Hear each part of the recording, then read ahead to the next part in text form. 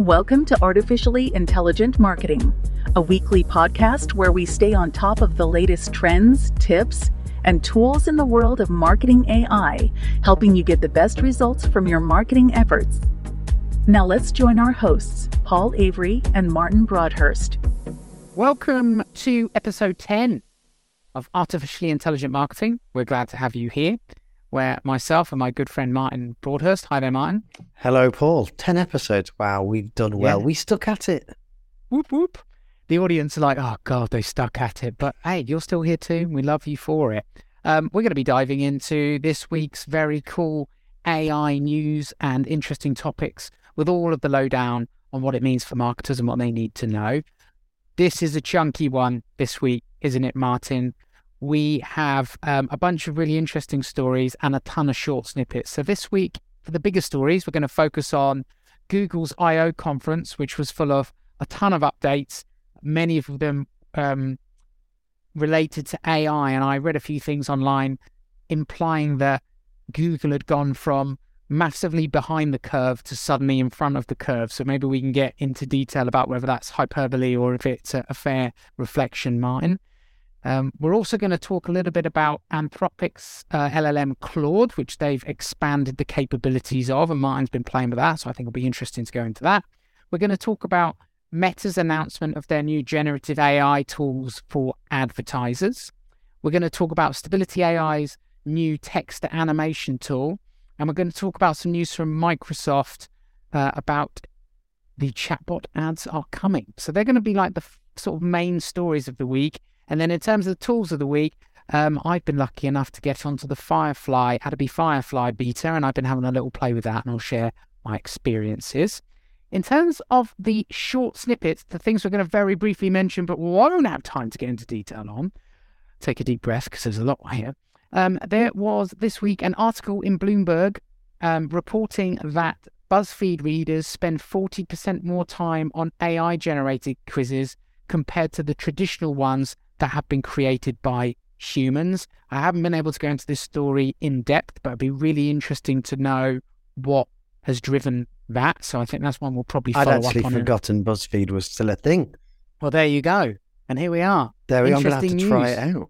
There you are. So I think that could be interesting. And there's a number of ways I could imagine AI can use insights about the successes of previous quizzes to be able to optimize quizzes for humans in a way that us poor humans have to somewhat follow our experience and gut, as opposed to data gleaned from a million other quizzes, which they would perhaps be able to do. There was a research report where OpenAI used GPT-4 to try and understand how GPT works. If that's making your brain hurt a bit, you're not the only one. In essence, there's a lot of discussion about how large language models, especially the most new ones, the largest ones built on, a trillion parameters, that we don't really know how they work. We know the fundamentals, but we can't explain after the fact how they generated a particular output. And so what OpenAI tried to do is try to use GPT-4 to try and make some predictions about what a particular model would output at scale. And got particularly close in a number of areas. So I think there was limitations in the research, but it could help us to identify how the models behave, which could become important when we're thinking about things like safety and alignment issues, which we've talked about before. Yeah, in the podcast. Explainability is going to be so important in this area going forward. And I think a lot of that you'll see only becoming more important with the expectations of regulators. Absolutely. So you can see why they commissioned this research. Obviously, explaining how GPT-2 works compared to GPT-4 is going to be a lot easier given the size of the training data set and how the model works and all that other stuff. But there you go. Wendy's in the US is working on an AI chatbot that's being developed in collaboration with Google to service customers at its drive-thrus, which is quite interesting. I mean, we've seen a lot of automation in the fast food space over the last couple of years as it is, and here's another potential job within the fast food industry that we might see supplanted where a human no longer manages that interaction, but a chatbot does instead. Interesting. We've got Midjounrey 5.1 is already here and producing much higher quality images, especially when you're working with shorter prompts. And I don't know about you, Martin, but I'm playing with lots of different image generation tools at the moment, but it's hard to look beyond Midjourney in terms of just quality of output. Yeah, I was looking at a comparison of Midjourney 3 to Midjourney 5.1, same prompt, and just looking at the outputs. And you would have thought there was 5, 6, 7 years worth of research difference between them, and it's barely 12 months. Yeah, that's kind of insane. So I think Midjourney is proving, at least for us, the tool of choice that we are playing with at the moment, because it seems to be the most capable when it comes to producing really quality, polished outputs. There was a leaked memo.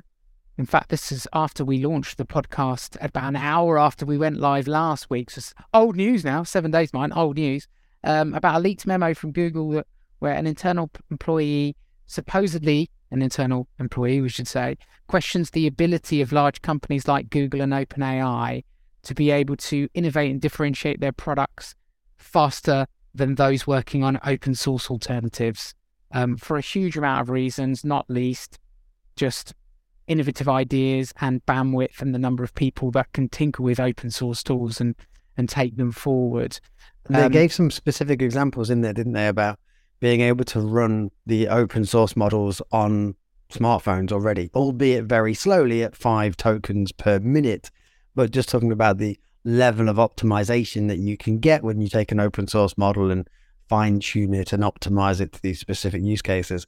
And the language that they used in the memo as well was quite interesting, how they said, we do not have a moat when it comes to AI, and nor does OpenAI. However, I have thoughts, which we'll come on to in the Google I.O. story. Yeah. I don't quite agree with that moat statement, because I think having an installed user base using Google apps or Microsoft-based apps in like hundreds of millions is a fairly significant moat. Yeah, that moat seems quite wide. Yeah, I think there's a commercial moat there. There just may not be an innovation moat and product development moat. And the point you made is a really good one, Martin, in terms of open source tinkerers finding ways to train models at a vastly reduced cost and much faster than some of the models that are coming out of the bigger players, but actually without any real drop in quality in the output of the large language models, like a chatbot that's been trained on far less data for $500 over the space of a week performs not that far off GPT-4, right? And I think that's a major thing that came up in that. If you're interested, find that memo online. It's absolutely full of zingers in terms of, I think, insights into what it's like to be on the inside of developing these models and how the ecosystem is looking. So I think, yeah, definitely worth looking into that. And then the last one is actually just a silly thing. I say it's a silly thing. It could well be real. I learned this week that someone's building an app where they're trying to train the model, a text-to-bark model, so that you can talk to your dog. I know that sounds insane. The website looks like really professional, like it's not an April Fool's joke, which is what I first thought. It must be something like that. I've signed up. I have a little puppy, a little whippet, so I'll be attempting to hold deep conversations about large language models with my whippet. They must be barking mad, aren't they? Fine. Oh, boom, boom. Yeah, you got to think they're barking up the wrong tree with that one. It certainly gives one pause for thought, I would say. Oh, we could go all week, but we won't. We absolutely should not. There is too much news here. Unsubscribed. Sorry about that. No more puns for the rest of the session, we promise. Right, so that's your short snippets. Let's get into these big old chunky stories. Martin, tell us about the Google I.O. conference. Google I.O., the annual conference where Google announces all things new for the next 12 months in Google land, really. And it covers everything from search to hardware to Chrome, you name it, they are talking about it. And this year, the theme was very squarely AI. In fact, I saw one AI word count that said in the keynote, they used the term AI 140 times throughout the keynote. So it featured front and center. A few kind of headline pieces. One was that Palm 2 their large language model, their foundational large language model, has been basically baked in or is going to be baked into all of the Google products coming soon. If you're using Bard, that had a major upgrade on the day of the event. So they took it from Palm to Palm 2. And in the coming weeks and months, we can expect Bard to become multimodal with image generation capabilities. They also upgraded the code abilities of Bard as well. So a couple of details about the Palm 2 model. It's a 540 billion parameter model. It uses a compute optimal scaling, which means it scales the model size and the training dataset size in proportion to each other, which makes Palm 2 smaller and more efficient than Palm 1. It's also used in some of their state-of-the-art domain-specific large language models, such as MedPalm 2 and SecPalm 2. And that they mentioned a few interesting things on MedPalm. So MedPalm is the medical LLM, the kind of the domain specific in the medical domain, should I say. And they said that MedPalm 2 is the first large language model to perform at an expert test taker level on the MedQA dataset of the US medical licensing examination, reaching 85% plus accuracy. And it's the first AI system to reach a passing score on a couple of other exams. So the NED MCQA dataset and the NEAT medical examination question scoring 72.3%. In fact, the BBC had an article covering this story saying, meet MedPalm 2, the AI to replace your GP, which I thought was an interesting headline. Hyperbole! But it goes to show this, it's creeping into that mainstream worldview that this is coming, this is potentially down the track. Clearly, it's not going to replace the GP, but these tools are going to be used in diagnostics at some point soon. We've spoke about it before. But yeah, the main takeaway here was that Palm 2 is being baked into all of the products. So you're going to see this being rolled out into search, into Google Workspace, Gmail, and more. There are a couple of other cool demos as well. I don't know if you managed to catch any of this, but the Google Maps fly through the city, that was a very cool demo.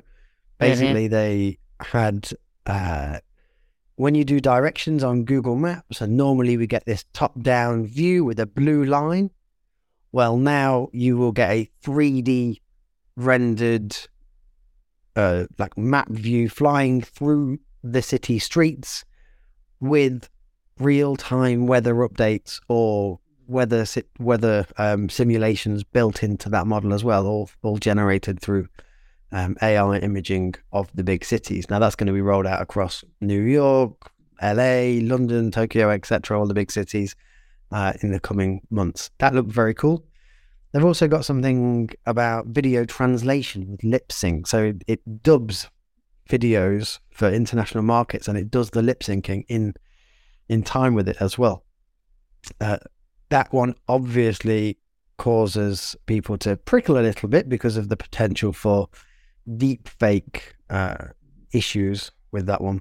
But they did say that they're only releasing that technology to select partners. So you can imagine that being rolled out to the likes of Khan Academy, Coursera, those kinds of Do you know the example I saw this a while ago. I don't know if it was Google's technology or a different one, but I don't know what the movie was. It was the one where two characters get stuck at the top of a very tall pole and they're going to fall off, and there's loads of drama over 90 minutes. It was in the cinemas, so it's probably a famous movie, and I'm probably doing a terrible job of explaining it.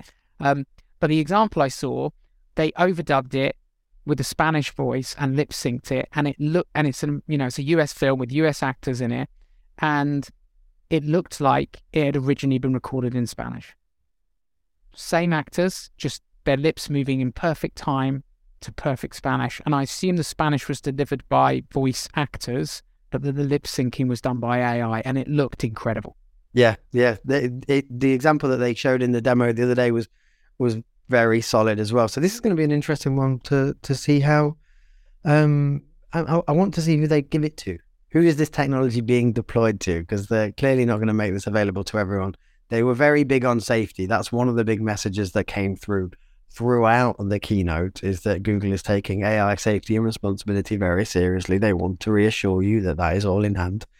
I would think the artificially intelligent marketing podcasts are probably pretty high on their list of priorities, and getting the video version of this lip synced in another 40 languages and helping us bring this to the world. If anything, you say them helping us bring it to the world. If anything, we'd be helping them bring their model to the world. I think that's how they should see it. What a watertight argument. Absolutely. So we'll get on the old emails and we'll get that over to them. So Sundar, please give us access. In fact, just give us that. Not please. Yeah.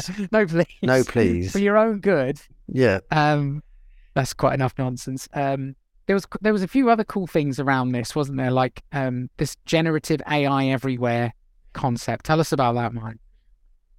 So this is basically the Palm 2 being deployed in every aspect of the Google interface.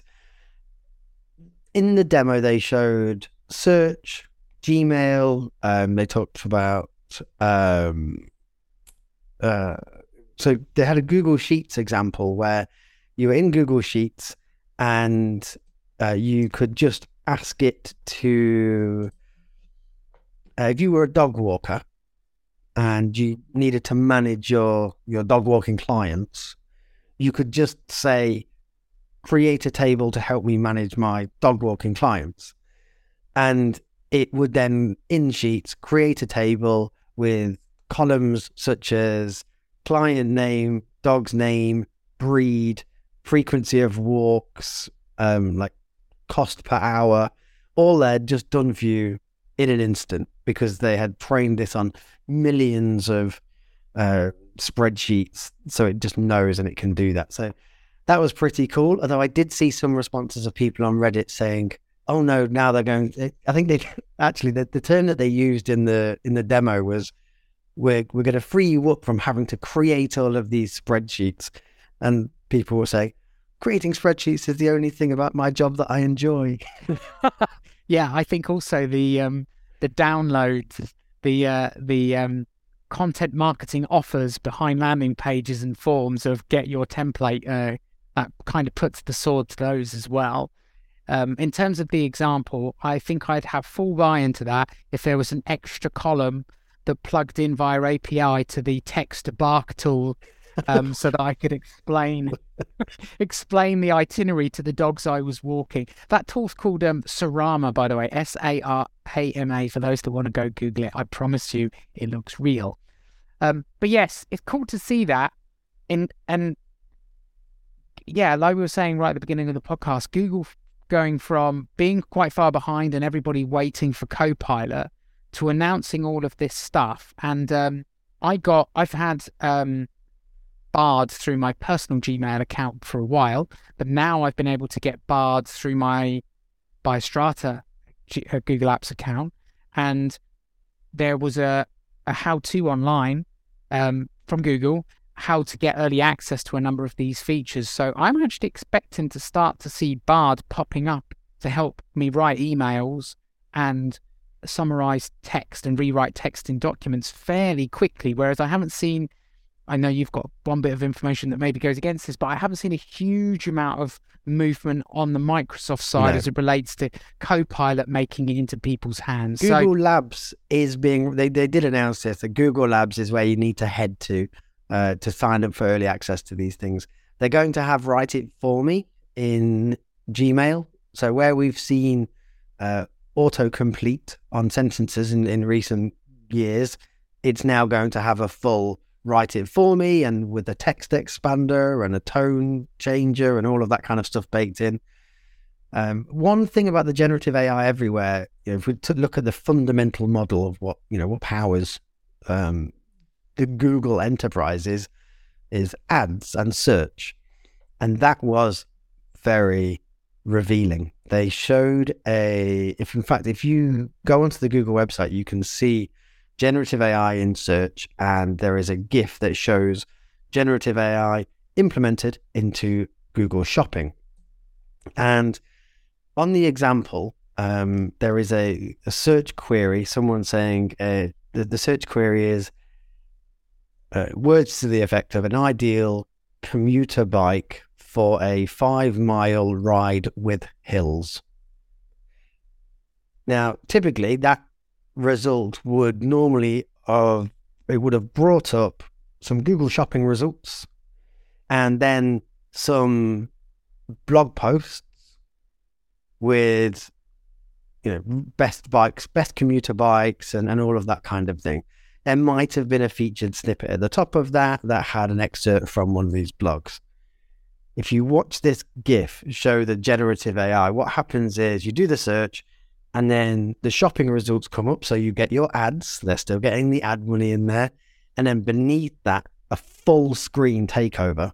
Like it pushes the organic completely off screen and comes up with a generative AI, Bard style response, detailing different models of bike, bringing in images of the bikes, with some ads in the side unit as well of the response.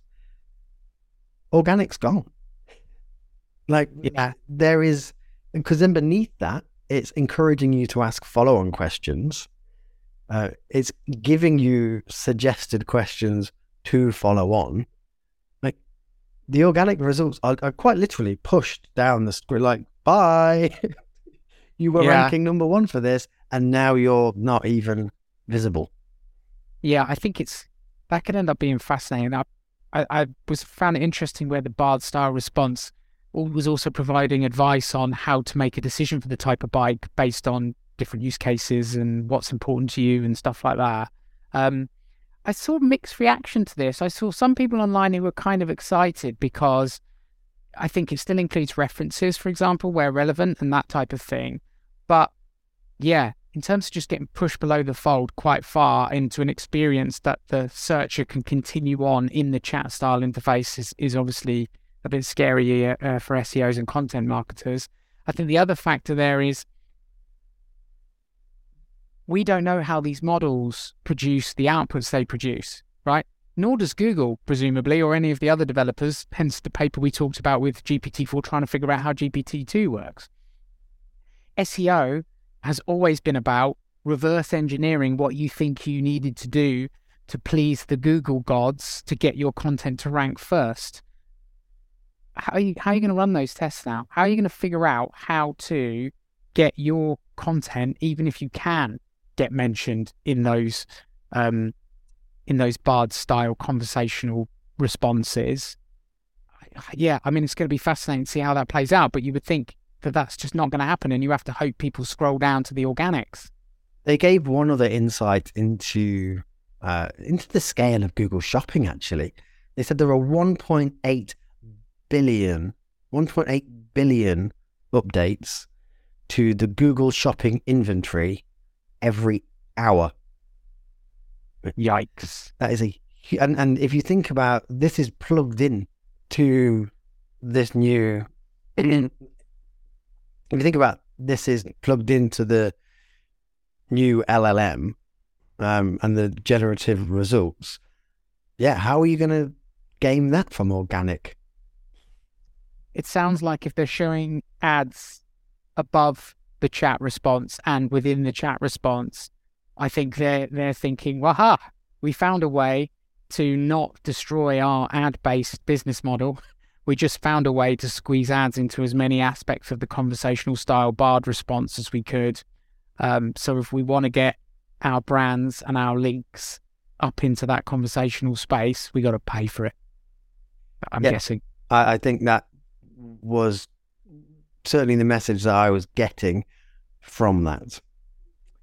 Ooh, SEOs everywhere wondering how is this going to change things. So what's your key takeaway from this, do you think? So my big takeaway was that this is all about UX. This is about making AI just accessible wherever you are. And whilst if you've been in this, if you got excited about ChatGPT from November onwards and went, oh, AI, this is exciting, there was still a huge swathe of people that haven't seen it or played with it or given it much thought. This is about making AI accessible to absolutely everyone. Not everybody wants to or has any kind of real need to be a prompt engineer. I was working the other day showing my wife how I was doing something with ChatGPT, and she just observed the way that I wrote a prompt and how detailed it was and how crafted it was. And she was like, you've got to understand that you clearly think differently. When you've played with these things for a bit, you can see a good prompter and that they understand how to put all of the context in that. People don't have time for that. The rest of the society, getting about your jobs and doing things, you don't want to be building these long, complicated, crafted prompts. You just want a thing in the Google Sheets now to do a thing for you. You want whatever tool you're using, you want it to be there, to be easy, to be seamless. And I think that is where Google have really pushed the envelope here. If it lives up to the promise, this is looking like a fairly seamless integration. Obviously, there's a difference between the shiny marketing pitch to the lived reality, but this is about just making generative AI everywhere, and it's a UX play, and I can see that this could be a very strong one. I completely agree. I was asked this week when we can expect to see generative AI and other AI, I guess mostly generative AI tools in common use in workplaces. And for me, and this was before the Google I/O conference, I said it's when it's baked into tools that people use every day already and it's just there. I said that would drive adoption very quickly.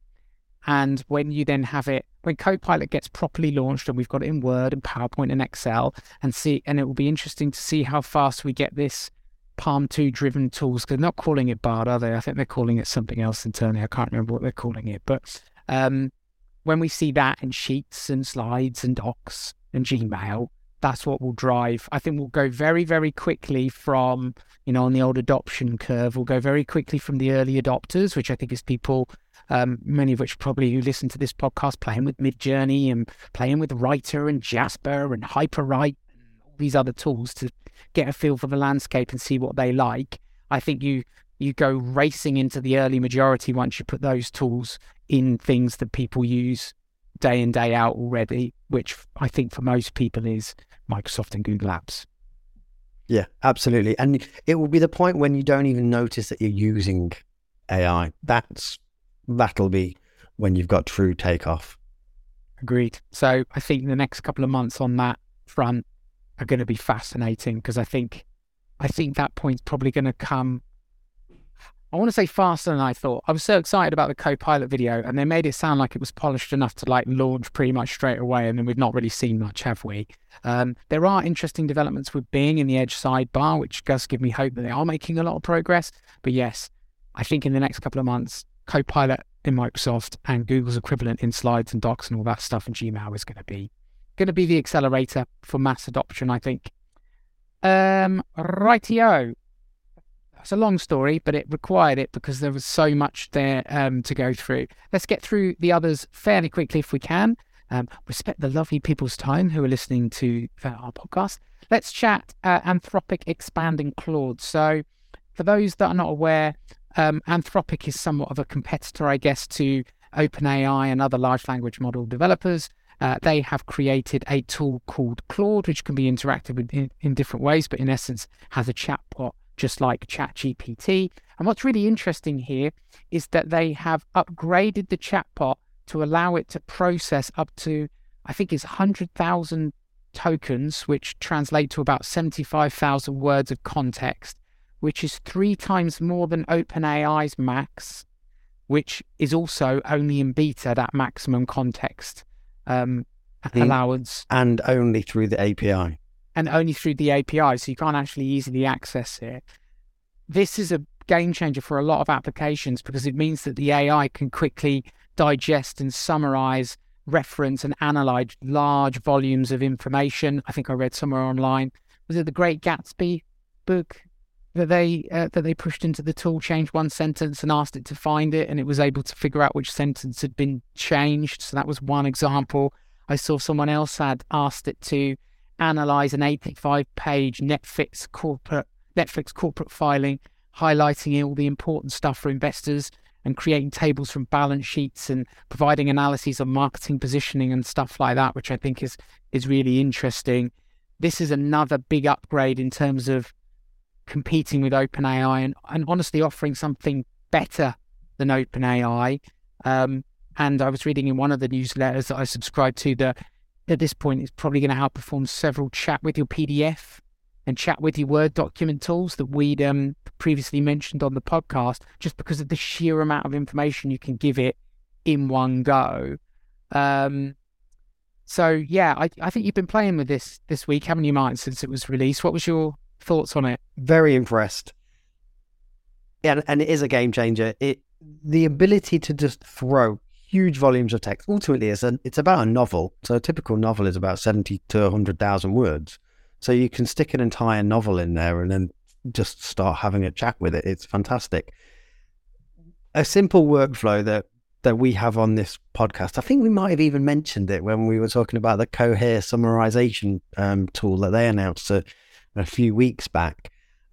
Taking a transcript from a podcast that sometimes runs over an hour because some people just don't shut up.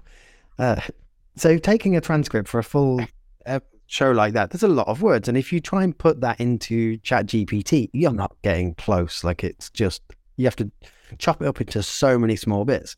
Whereas what I did was gave Claude an example of the way that we format our show notes from previous episodes. I said, this is how we format them. I want to give you a transcript, and then can you turn that into show notes? And I did that for the last episode that we recorded, chucked in the whole transcript and hit go, and it produced show notes that were surprisingly similar to the actual show notes from last week's episode.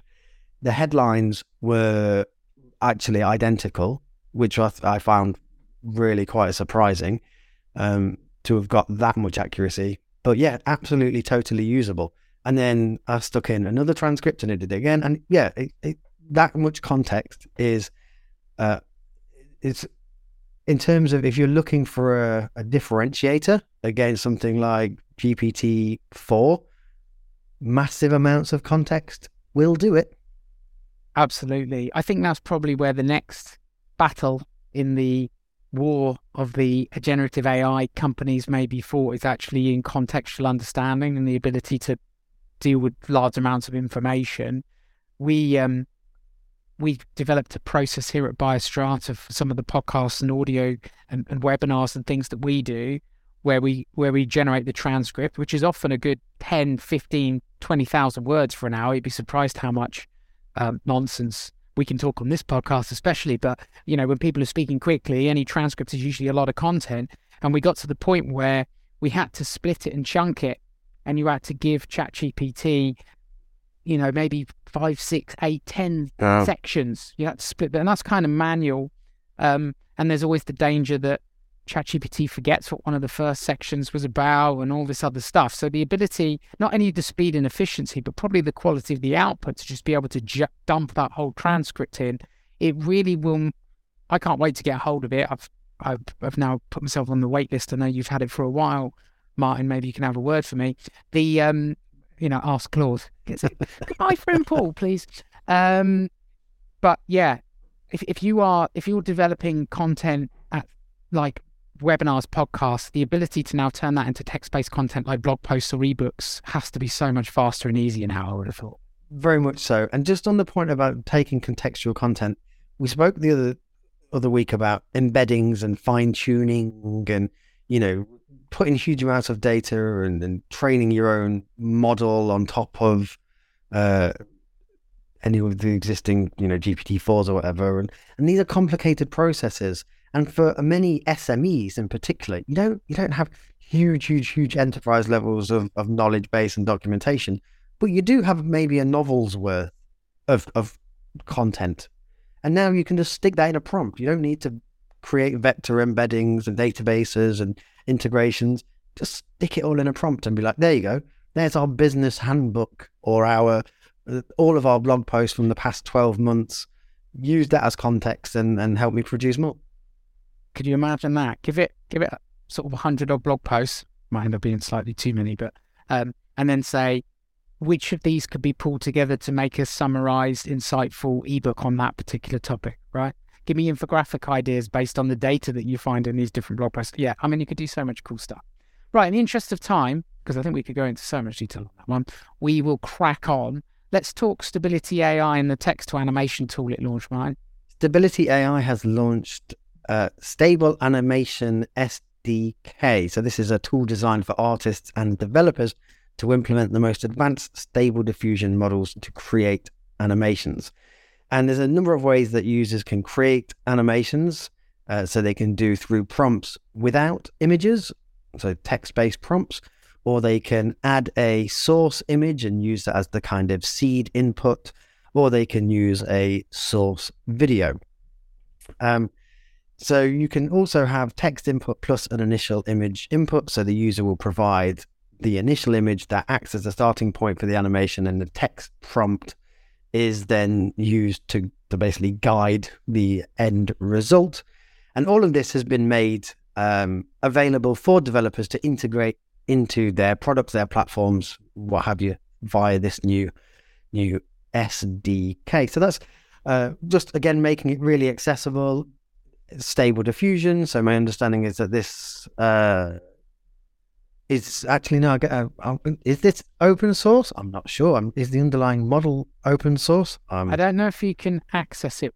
So I did dive a bit deep into this. Certainly you can't access it via a web app yet. So it's not going to be easy for your average marketer, if I take myself as an average marketer, to get involved with playing with it. As I understand it, at the moment, you have to download the necessary files and install the SDK using Python, and you have to have a bit of coding experience to be able to use it at the moment, I think. Yes, I'm just looking at the model. So it's all API driven,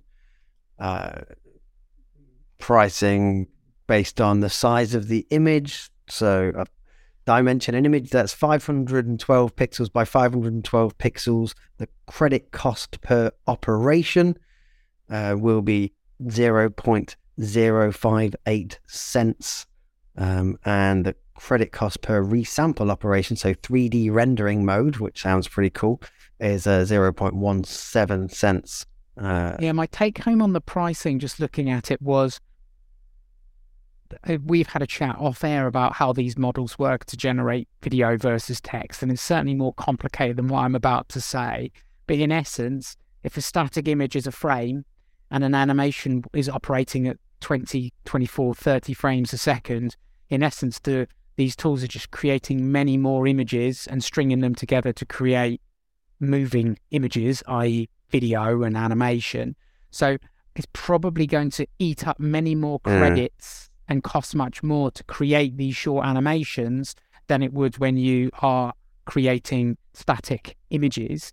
The cost of those generations for the different tools you might use, like Dream Studio or whatever, has been dropping all the time. So I don't think it's going to be prohibitively expensive for anyone, if I'm honest, but it probably will cost 25 times as much, give or take, one would imagine, if you're creating a couple of seconds worth of video and you're doing it at 24 frames a second or whatever it may be. The actual outputs themselves, they look pretty... at the moment, pretty raw, aren't they? Yeah. It's probably fair to say. But bit glitchy,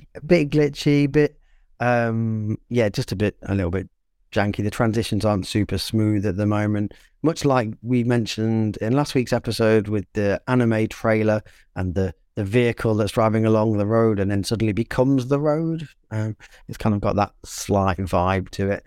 But again, this is all day one. If you look at, what we said about Midjourney earlier on, just fast forward 12 months and where this is going to be, the acceleration in this area is going to be huge. That's important to remember, because we were like, oh, look at their hands. The hands look terrible and they've got 52 fingers, and oh, look at the faces, they look like ghouls. And now, of course, we've got the Pope in his pimp's his Balenciaga coat. in his jacket, looking like the boss. So I think you're right. I think we can expect to see that improve quite quickly. I think for marketers using it now, providing they can get it set up, you could probably create some interesting glitchy style things if to play with and get attention with online. But yeah, we're not production ready yet. But as Martin says, probably won't be that long until we see the developers we need to actually get that quality. So yes, worth digging that one out and having a look. Right, next news is Meta announces generative AI for advertisers. So Meta's unveiled a new product called AI Sandbox, which is aimed at streamlining the process of creating ad creatives for advertisers. The Sandbox provides 3 key functions. It can generate several versions of ad text. It can create a diverse range of creative assets for campaigns, and it includes a cropping tool for tailoring visuals for different sizes and formats, depending on where you're using it within the metasphere, if you like, across Facebook and all these other tools. What we are not able to fully explore it yet and tell you what it can do, because it's not launched yet. It's not out. You can't actually access it, but it certainly sounds like an interesting development for marketers.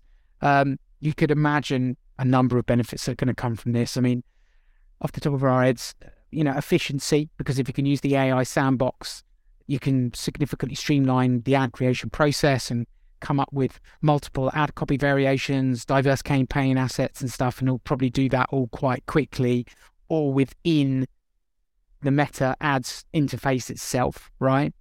You can imagine improvements in creativity if you've got a bit of writers or creative block, a little bit like how people are already using Midjourney and ChatGPT to just give some ideas to get your own ideas going. So you might not use the outputs that the AI Sandbox produces, but it might just get your thought process going.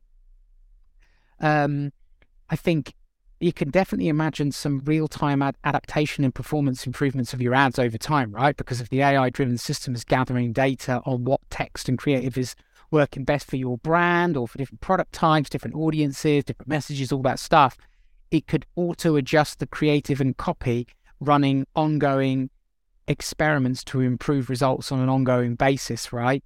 Which I think there are tools, fairly sophisticated, expensive tools that are offering to do that across different platforms, but this would be all within the Meta ads interface itself, which would bring it to many more people, right? Yeah, I have thoughts on that. So when you read the press release for this, like the technology and the implementation, again, it's a kind of UI play, isn't it? We've got some cool tech and we've made it really easy for advertisers to do background generation and the testing of different creatives and what have you.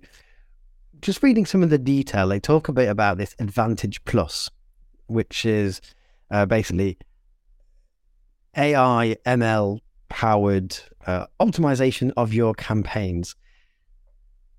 I don't know if you ever speak to any Google AdWords specialists who talk about Performance Max.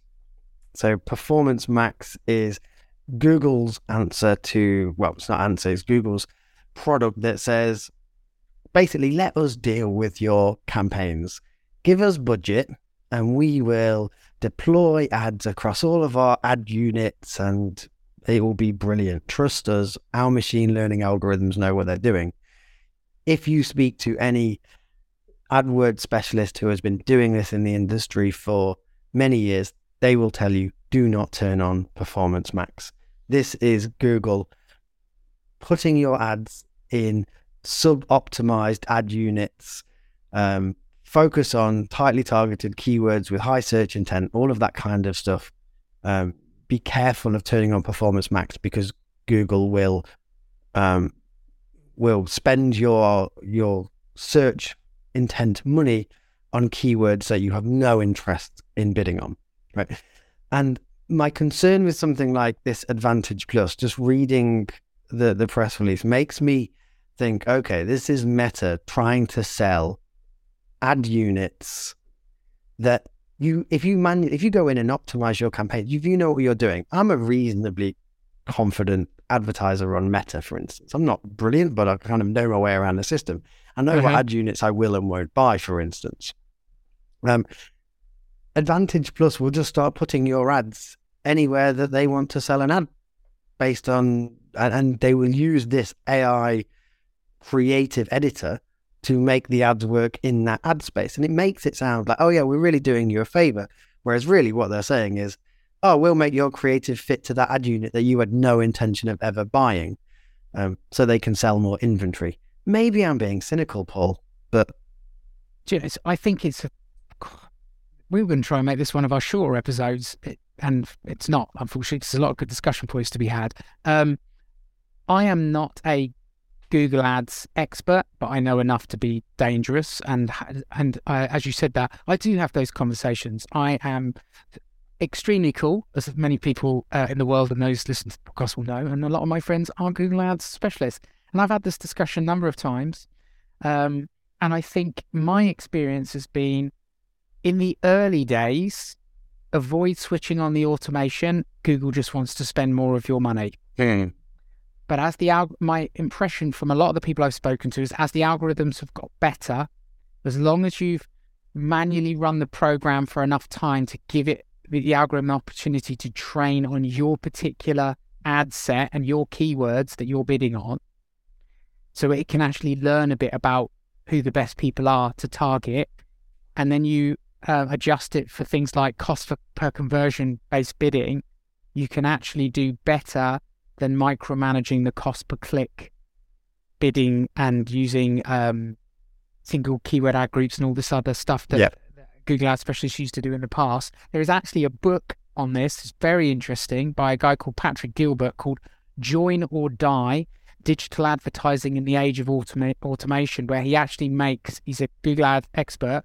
an argument for why now is the time to actually turn over the reins to the algorithms to optimize your campaigns for you. Super controversial. I can certainly imagine how your Google Ads specialists wouldn't want that to be common knowledge or to be the common belief, because I guess in theory it might mean that they feel, or that their clients feel, that they're no longer needed. I don't think that's true. I think it's exactly like when you're using ChatGPT. You need an expert monitoring things to make sure that nothing untoward happens. And when you're using Google Ads, untoward means accidentally spending thousands or tens of thousands of pounds by accident on something that produces absolutely nothing. So expert in the loop is actually critical. But yeah, my impression had been that we're starting to reach a tipping point in terms of people's attitudes on that. If you're listening to this and you're a Google Ads specialist and you've got an opinion, hit us up on the Twitters. Our Twitter handle, I never remember, is Martin. AIM podcast. No, God. Now, normally people who run podcasts would cut this, but we're not going to. No, because that's how we like it. I can tell you with certainty, actually, it's never in doubt. It's AIM or AI Marketing Pod. It's at AI Marketing Pod. There we go. There you go. AI Marketing Pod. We'd love to hear what you've got to say. And if you want to come on as an interviewee on the podcast, we'd love to get you on. Message us on the Twitters, on the LinkedIns. We'd love to hear your opinion. I think that's very interesting, Martin, because for me, we've heard a lot this phrase, AI won't replace person X, but people who use AI will replace people, right? But this is one of those examples where it could almost become quite quantifiable, because you could imagine that if this works as intended, our previous discussion completely accepted, the companies that are able to rapidly iterate automatically to improve their ad copy and ad creative to drive conversions and sales are going to very quickly pour more money into that system. They're going to outcompete the people who don't use the tools. And then when everybody's using the tools and everybody's pouring money into the system, all the cost per clicks and all the other costs are going to go up, and putting more pressure on the system. Meta's very happy that everybody's pouring money in and happy to spend more, but at some point one assumes they're going to saturate the audiences through this, and we're going to end up seeing so many ad variations and ads in our feeds that it could really pee us all off. So it'd be very interesting to see what the second order consequences of this would be. Yeah. Cool. Right, in the interest of speed, we'll rattle on. We've got a couple of extra things to chat through. While we're talking about ads, let's talk about chatbot ads are coming. So Microsoft this week has indicated that advertisements delivered by AI chatbots are on the horizon, potentially changing the landscape of search advertising. This is not dissimilar to what we touched on briefly in terms of what Martin told us in terms of Google search and ads showing up in the actual conversational area. I think this is what Microsoft is planning to do on its own platforms, but also interestingly with partners who have AI chatbots on their own websites. A little bit like Google Display Network or, display network advertising, but for chatbots. I would imagine that for most marketers, they're going to be wanting to use this to expand their reach once it sort of makes its way into different chatbots across the web. But it also got me thinking that as a publisher, I could imagine that if I had a big repository of content on my website, what springs to mind for me is the natures and the sciences and the cells of the life science world, which have all this incredible peer review research articles that you could query and ask questions of via a chatbot.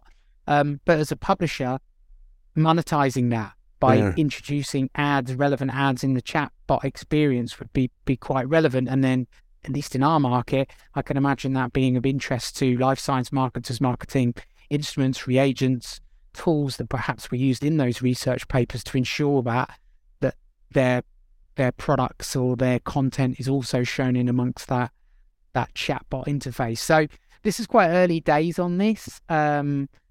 If I've understood it rightly, there's no screen grabs or anything out there that shows you what this would look like, but it is a Microsoft press release. It is real. This is what they're planning to do. And as they say in a quote, we're ready to engage to discuss chat experiences, whether they need both algorithmic organic results and ads monetization or ads monetization only. We're listening to feedback from our partners as we continue to learn and evolve our offerings.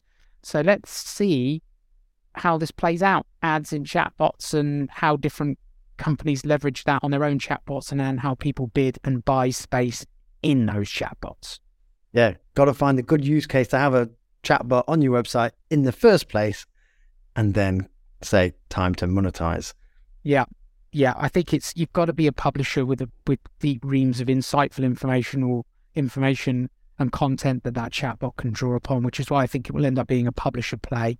But obviously, if there are publishers, niche publishers, or broad spectrum publishers who reach your audience and they introduce these chatbots, there's an arbitrage opportunity there if you get in early, and you can negotiate those deals with those publishers and be the first that's shown in their chatbot experience. Because I can imagine that people are going to want to play with it and see how useful it is compared to trawling through archives of articles or just leading into Google search or whatever. So it could be interesting. We'll see how that one plays out. Rightio, last bit is tool of the week. I mentioned this at the beginning. I was able to get access to Adobe Firefly. Now, you imagine, Martin, you could imagine, but hopefully you'll remember, Martin and I were super excited about this after watching the demo video, which was really, really impressive. And I have now got access. Within Adobe Firefly, there are a bunch of tools that you can get access to from being part of the beta. You can get their text to image, which is honestly not really very different from any of the other Midjourneys and Dollies and other things that are out there. There is the recolor vector tool, which I haven't played with much, but I can talk to, but is fairly novel and not offered by most of the other tools, certainly tools I've played with. And then there's their text effects, where you give it a word and then it stylizes the text. And I think the things we were most excited in the demo video was things like having the Biostrata logo made out of dripping chocolate or fire and this type of stuff. So text to image, pretty powerful, makes some really interesting images. I think where it lacks finesse potentially, or not finesse actually, because the images look good, it's more the scope of what you can do with it is it's trained on images owned by Adobe.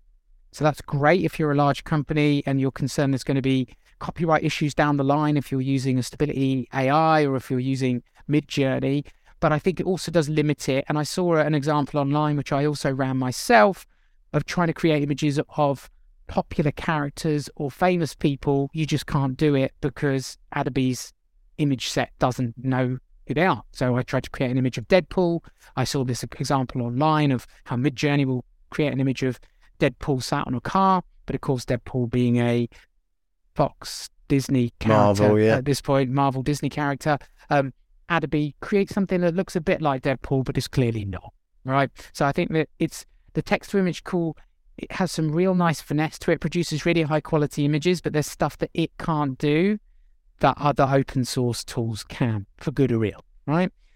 On the text to image front, this was the one I was the most excited about because it looks so cool. The text effects. Yeah, text effects. Sorry, I've not described that correctly. Yeah, you give it a word and you say, make this word out of dripping paint or balloons or something like that. It is powerful. It creates some really interesting effects, but it runs into limitations extremely quickly. And what I mean by that is, in the example that I was using it for, I gave it the word Biostrata, which is the name of our marketing agency. And because we work in the life sciences, I said, Biostrata made out of cell culture cells. And it kind of gave me something that looked kind of biological, but there was no obvious cells. It looked a little bit like it had tried to make it out of a graphic artist representation of the organelles inside cells, like mitochondria and nuclei and Golgi apparatus and that type of stuff. But none of them really looked accurate. So it looked like a designer who didn't understand science had created it, right? So I was like, well, I couldn't use that then for obvious reasons. So then I was like, oh, okay, well, let's try DNA. I pretty much got the same output as when I said cells. Oh. So it's almost like the back end is like grouping all of this into biology and then doing what it thinks biology looks like. I tried chemistry and it looked a bit different. And in a few places, there were things that looked a little bit like conical flasks and stuff. There was still a little bit of like biology type structures in there that look a bit like neurons. I tried neurons, didn't really look like neurons. It just looked like biology. So very cool. You can get some really cool effects, but your ability to really explore a creative space, at least in the tool as it is, in my experience, is limited. I would imagine that if you keep it to kind of fairly, like the example that they gave was that they've done like food styling, didn't they? And like skyscraper, was it landscape, cityscape kind of images.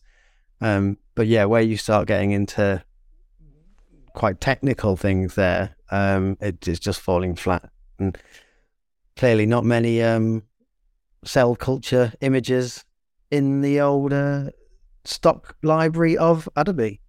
Well, and so herein lies the rub, because there are. Oh.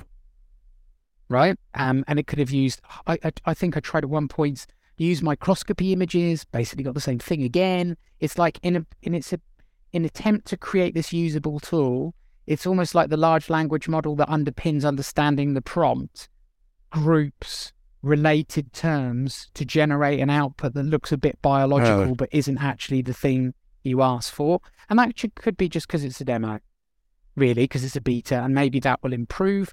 But I would say you can do some cool stuff with it. You can probably get some inspiration from it, but you can't just imagine to your heart's desire and get what you want. And if we look at the recolor vectors tool, there's similar limitations there. So for example, when you try and recolor the vectors, you can't give it a hex code and tell it what color you want, as far as I can tell. There are 18 different colors across the palette: white, black, a neon green, blue, but you can't give it your color. Yeah. So if I wanted to recolor a particular vector in Biostrata's brand colors, that option is not available right now. I have to recolor it in the colors that are made available here. So again, in implications of power with limitations that fundamentally probably wouldn't make it usable for a graphic designer, delivering on a client brief, for example. Yeah. So cool power, wonderful demo. Probably if you're a professional designer, it's not going to be able to do what you need it to do just yet, is what I would say. In terms of actually using the tool, if people wanted to sign up for it, how do you interface with it? Is it through a web application? Is it a plugin in Photoshop? Pass on the Photoshop. I haven't actually opened up Photoshop to see if I can now access it through the fact that I'm on the beta. I'm using the web app, which is firefly.adobe.com. You'll have to sign up for the beta waiting list. And then you access it all through a web app similar to Dream Studio and Clip Drop. Yeah, and those types of tools. Cool. So that was your tool of the week. Thank you so much for joining us here. Please subscribe if you enjoyed this. Share it with your marketing friends if you found it useful. Maybe they will too. Martin, love hanging out with you, pal. Thanks for your time today. I'll catch you next week.